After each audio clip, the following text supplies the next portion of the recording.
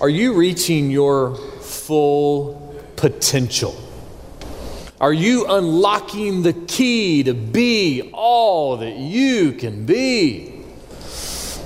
It's interesting when we think about this notion of full potential, this idea of being all that we can with our lives. Jon Acuff is an author and speaker.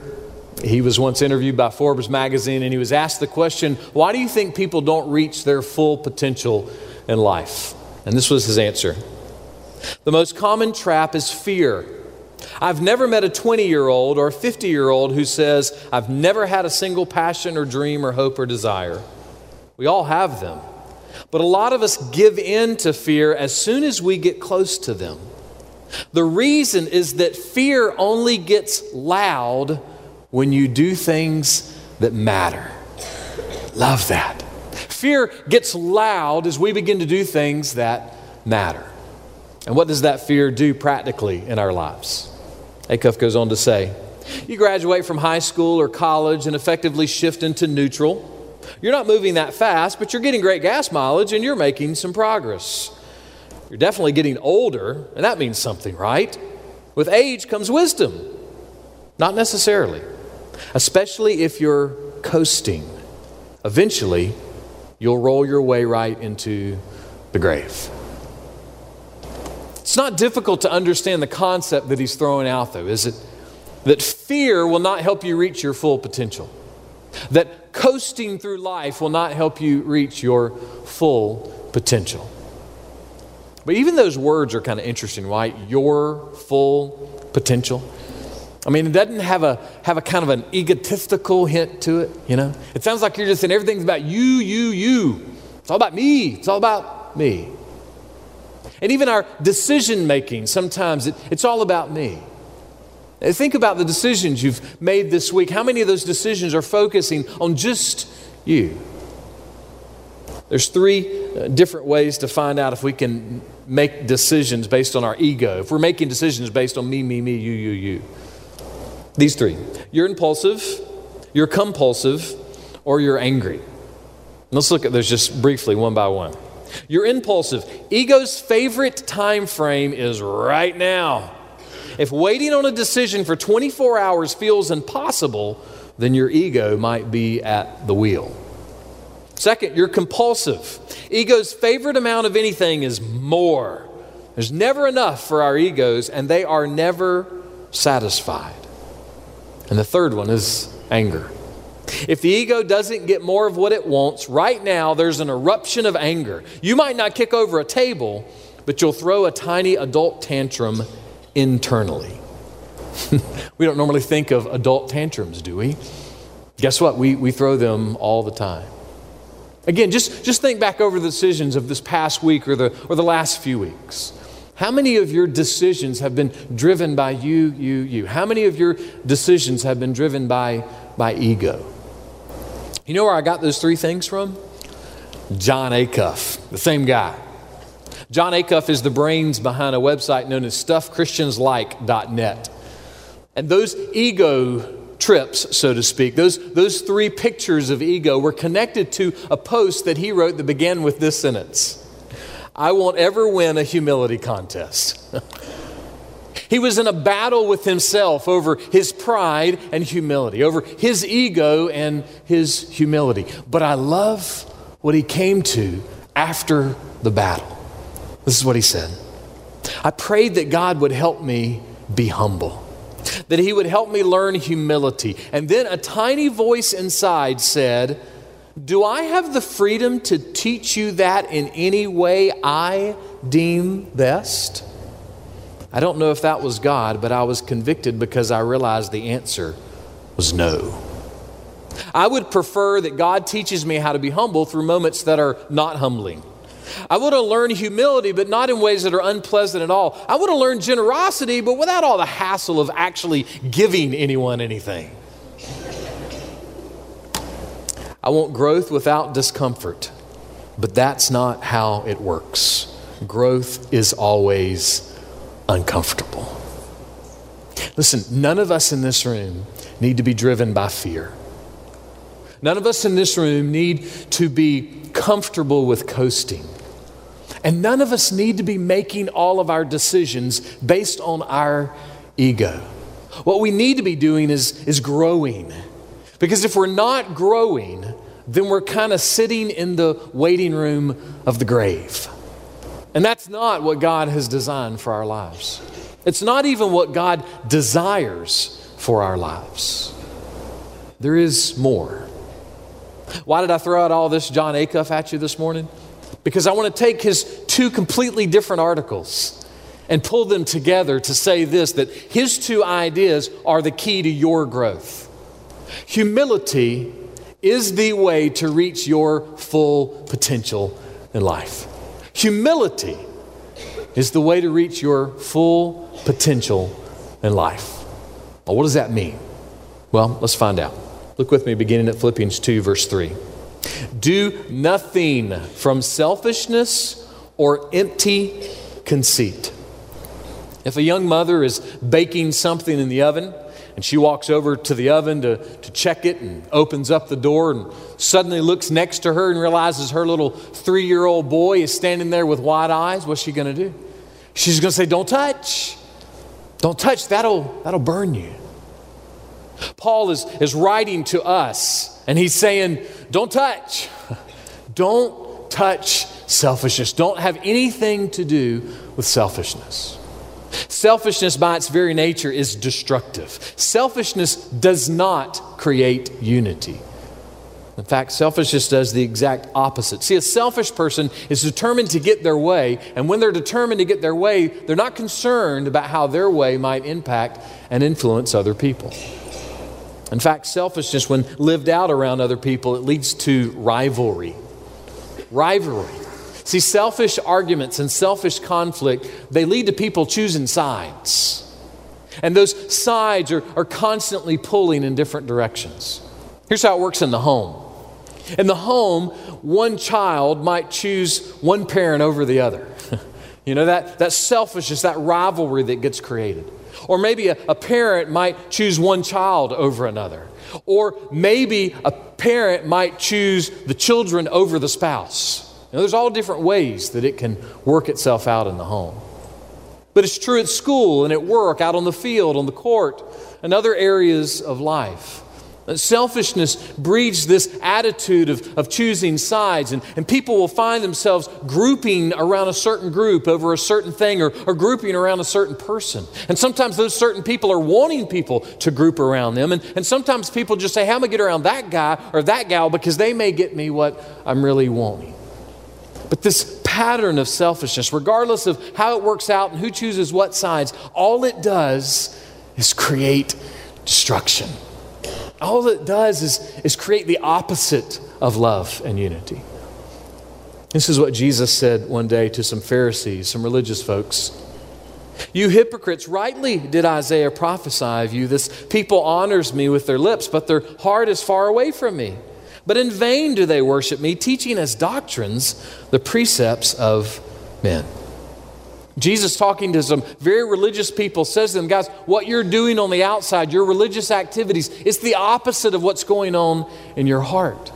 And see, that's why selfishness is so dangerous. Because while we are fighting to get our selfish way, we are convinced that God is for us. We're convinced that when we're pushing our agenda or our opinion, or when we're determined that our spouse is wrong and they need to be on our side, or our kids are wrong and they need to listen to us, we are convinced God wants what we want. See, here's the nice thing about God. We don't have to be confused about what He wants. God has told us everything that He wants. And He has laid it out in various ways from Genesis to Revelation. You see, the key and the cure, so to speak, for self-centeredness is Bible-centeredness. The way that we work through a selfish lifestyle is to become more God-centered than more self-centered. And when we become more God-centered, the math is incredible, it's good for you. The less self-centered and the more God-centered, the better it is for our life. The better it is for our marriages, our families, our workplaces, our schools, and even the church. God-centeredness is what Paul is pushing us toward, and he is warning us, don't touch selfishness. He also says, don't touch empty conceit. What is empty conceit? Well, here's a definition of conceit. An excessively favorable opinion of one's own ability, importance, wit, etc. Paul takes that definition and he says this: the excessively favorable opinion you have of yourself is actually empty.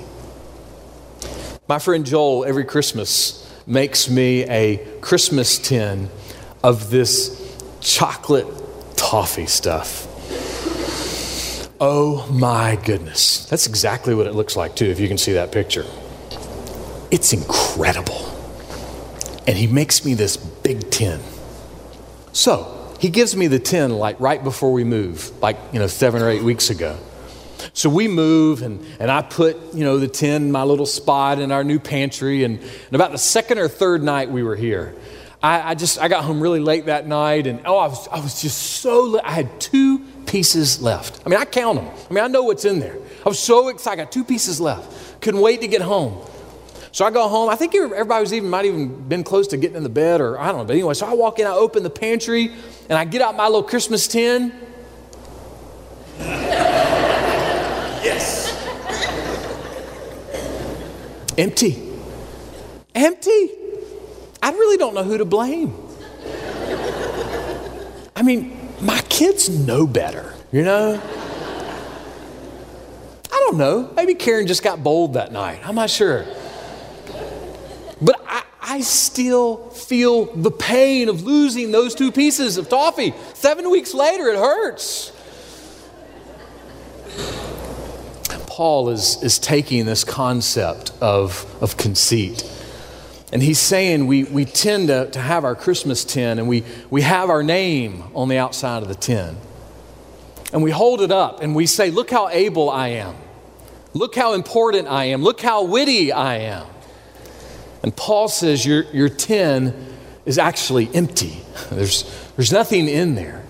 Because the only way something could be in there is for somebody to put something in there, and we can't put anything in there. So the correct way to look at this is that the tin has God's name on it. And that whatever importance we have, whatever ability we have, whatever wittiness we have, it's a reflection of God because God has created us.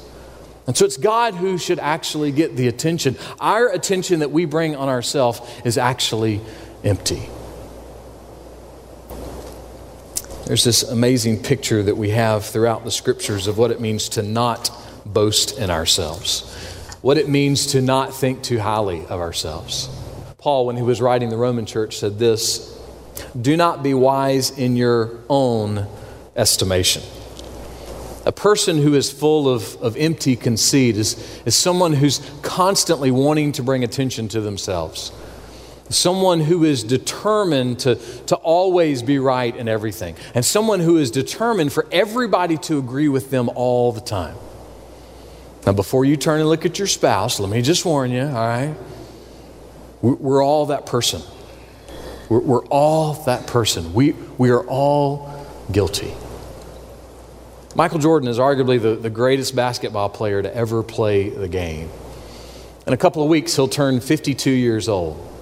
When he turned 50, ESPN journalist Wright Thompson did an interview with him. This is one of the things Jordan said in the interview.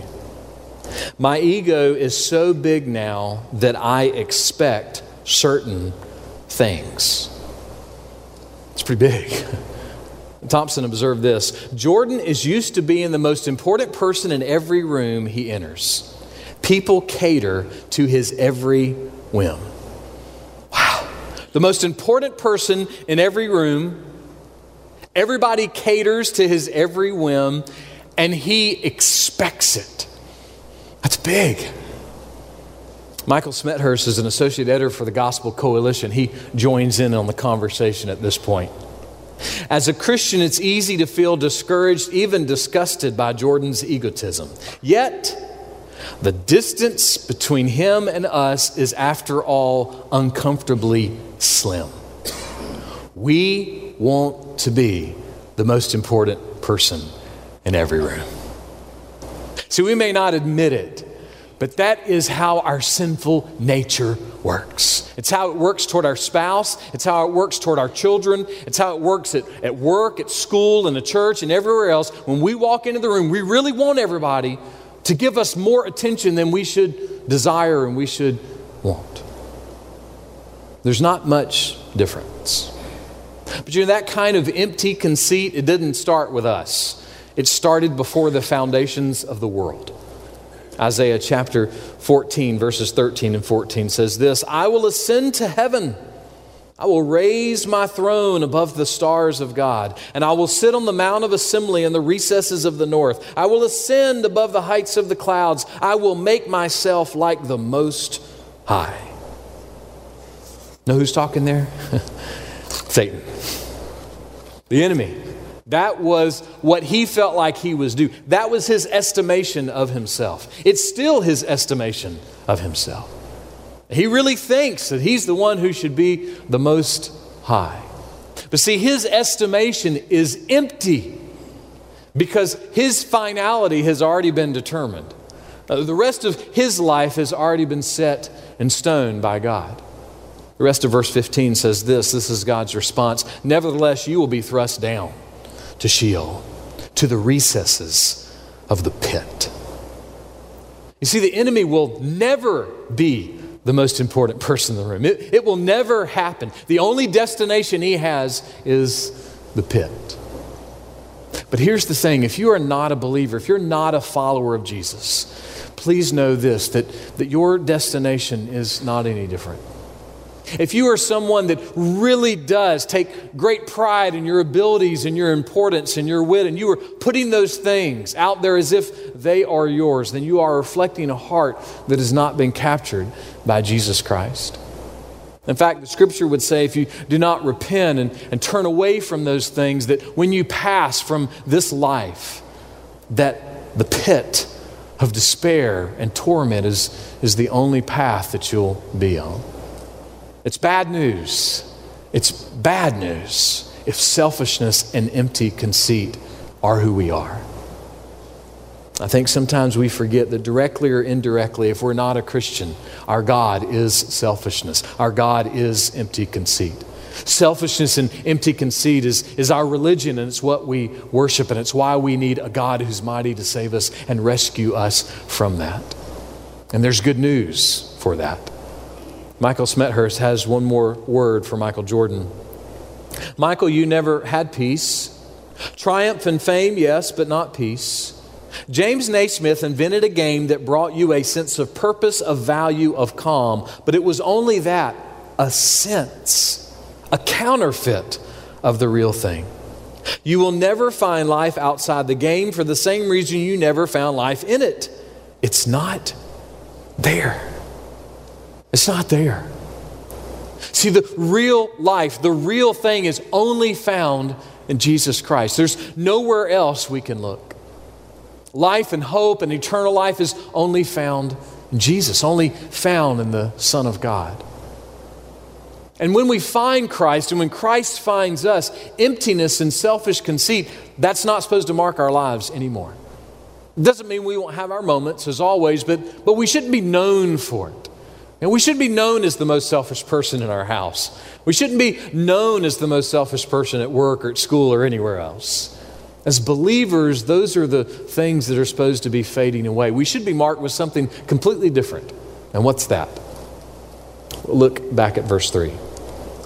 But with humility of mind. Not selfishness, not empty conceit, but with humility of mind. This word in the Greek culture was not one that anybody wanted. You know, it wasn't a word that someone would say, "Oh man, I really like that guy. Man, he's humble." No, it was a bad terminology. You didn't want to be known as someone who was humble because it was lowly. It was the notion of putting a common value on yourself, not thinking too highly of yourself. You know, in our culture, when we hear the word humble or humility, it's usually considered something to be admirable. Something noble. Oh, he's a humble guy. I mean, she has a lot of humility in her life. But the reality is when we begin to look, we don't find tons of people who are genuinely living consistently a life of humility. Even among us as Christians, we don't find a lot of humility among our lives. Why? Well, the very basic concept of humility may not get you the starting position as quarterback on the team. Humility may not get you that starring role in the play. Humility may not get you that scholarship. It may not get you that promotion at work. It may not get you a big fat paycheck. Humility is something that in our culture doesn't always say you're going to win and you're going to be successful. Even among us as Christians, sometimes we're tempted to work way too hard to do something so we can be proud of ourselves rather than chase after the humility that Jesus has passed down to us. Jesus said this in Matthew 5:3, "Blessed are the poor in spirit, for theirs is the kingdom of heaven." Blessed and happy are the people that don't keep holding up their Christmas tins saying, "Look how great I am." Blessed and happy are the people that don't make a big deal out of their abilities and their importance and their wit. But rather they are humble in mind. They have a common value on their life. They realize the grace of God in their lives. And what did Jesus say folks like that would receive? The kingdom of heaven. Now look, I'm terrible in math. I'm pretty sure the kingdom of heaven is better than being quarterback. Pretty sure the kingdom of heaven is better than the scholarship. Pretty sure the kingdom of heaven is better than the big paycheck. The eternal life forever and joy and happiness and peace and love with God is better than anything else in the universe. And Jesus says those who pursue humility, those who come to faith in Him and pursue humility, that is their destination, the kingdom of heaven. Paul says, do nothing from selfishness or empty conceit. Don't touch it. Stay away from it. Rather, grab hold of the concept of humility. Grab hold of the concept of thinking less of yourself than more of yourself in an arrogant way. And so how do we do that? What does that mean? Look again at verse 3. Regard one another as more important than yourselves. What in the world does that mean, right? Regard other people as more important than I regard myself. How in the world can I do that? Well, the beginning is to have a pretty good perspective on who you are. Derek Webb wrote in a song these words, "I can always tell a liar and I always know a thief. I know them like my family because, brother, I'm the chief." The greatest missionary of the gospel who ever lived on this planet, this is what he said about himself.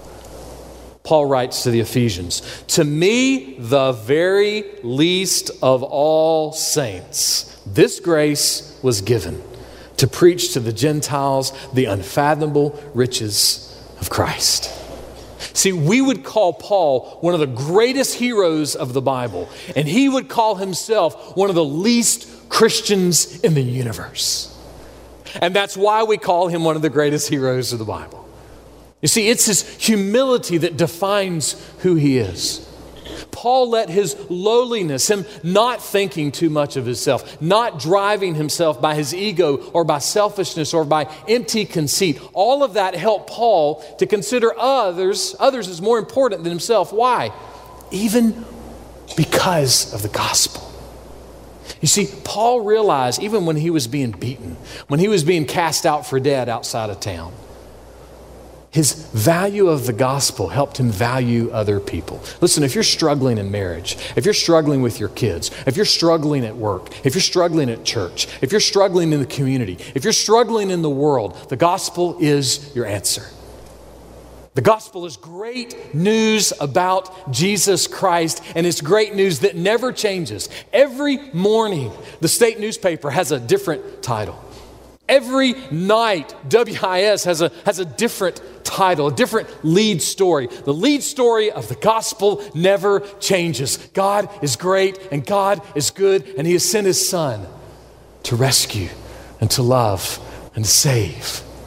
That news never changes. That's why that news, that gospel is good all the time, in every moment of trial, in every moment of difficulty.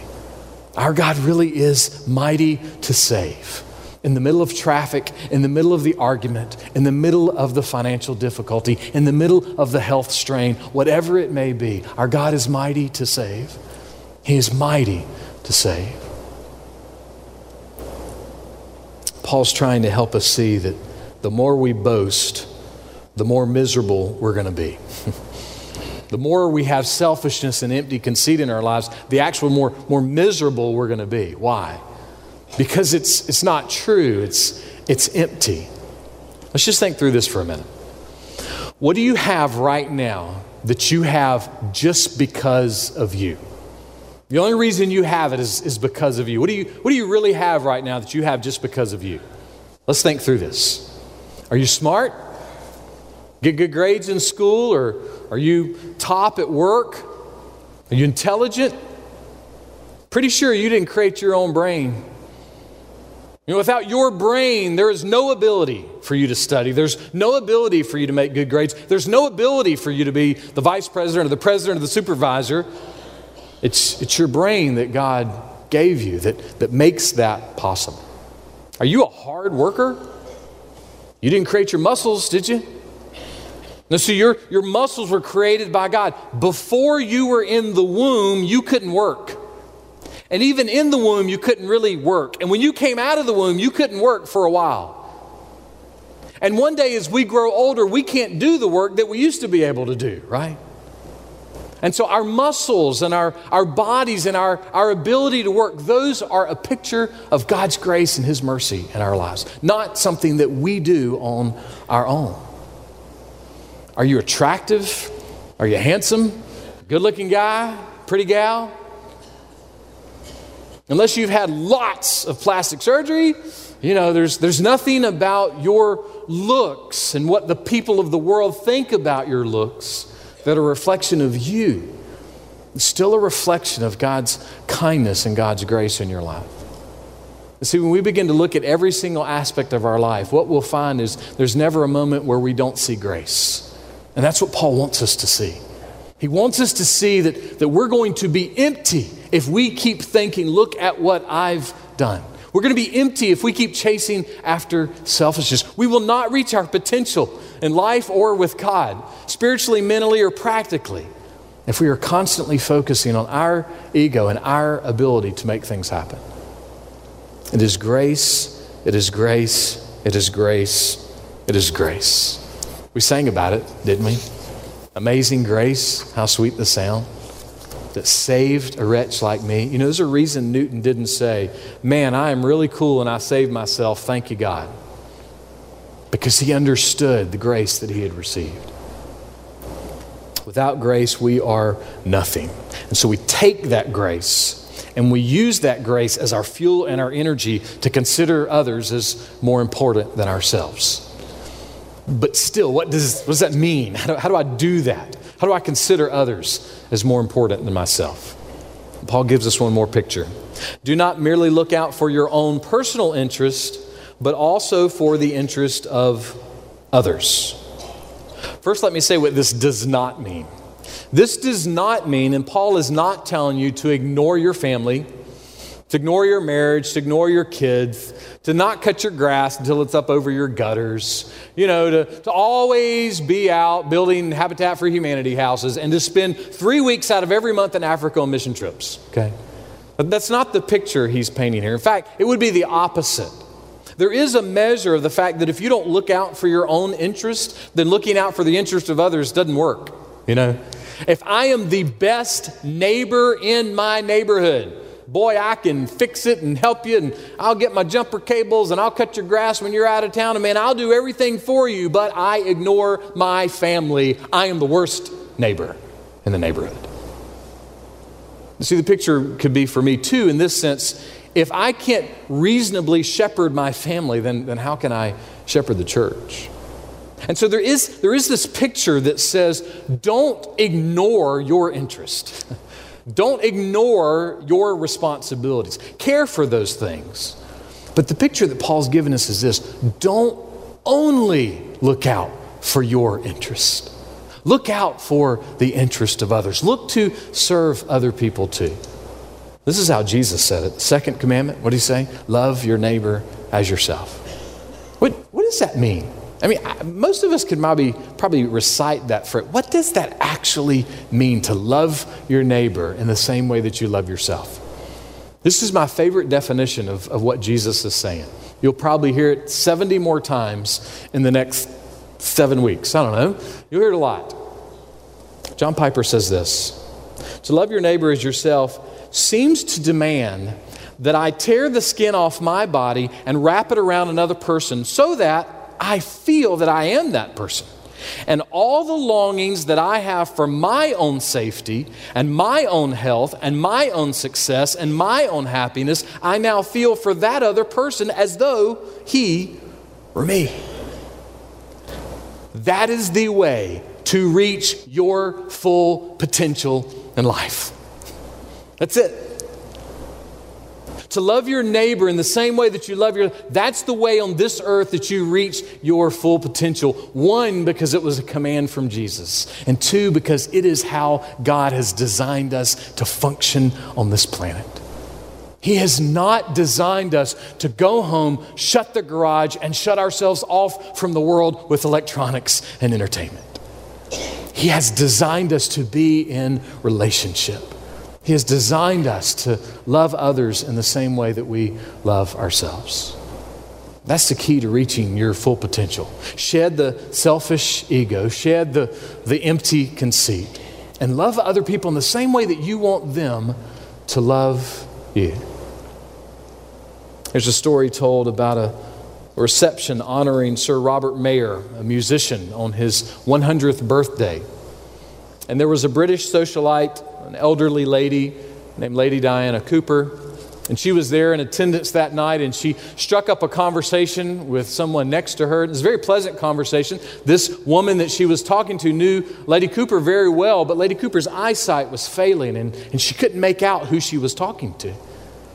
And so they had a pleasant chat, and finally Lady Cooper leaned in a little closer, and she saw these magnificent diamonds around the person's neck. And she realized she was talking to Queen Elizabeth and had no idea she was talking to her. So she got embarrassed and she curtsied and she said, "Ma'am, I'm so sorry. I didn't realize it with you. My eyesight is failing. I didn't recognize you without your crown." And this is what the Queen said: "It was so much Sir Robert's evening that I decided to leave it behind." That's the call of the gospel. Leave your Christmas tin with your name behind. Leave your crown and the selfishness and the empty conceit behind, because it does nothing for your soul and your life. And rather pursue humility. I think this week is the anniversary of President Ronald Reagan's birthday. Reagan had a quote that he kept on his desk that said this: "There is no limit to what a man can do or where he can go if he doesn't mind who gets the credit." No limit. Full potential. If our desire is to not worry about our name being connected with it. Spurgeon said this: "The more self sinks, the more Christ rises." And the Bible says what? When Jesus is lifted up, people are drawn to him. The lost and the saved are drawn to him, and things are good when Christ rises. So in order for us to reach our full potential as people, as husbands and wives, as parents, as children, as teachers or bosses or employees or church members or citizens, the way for us to reach our full potential is for Christ to rise. So for the sake of our marriages, for the sake of our children, for the sake of our grandchildren, for the sake of our church, for the sake of the lost, for the sake of the gospel, for the sake of this community, and for the sake of the world, let us become obsessed with Christ rising. Let Jesus Christ rise more and more and more in our lives, because then we will reach our full potential, and then our hearts will have the joy that we want the most.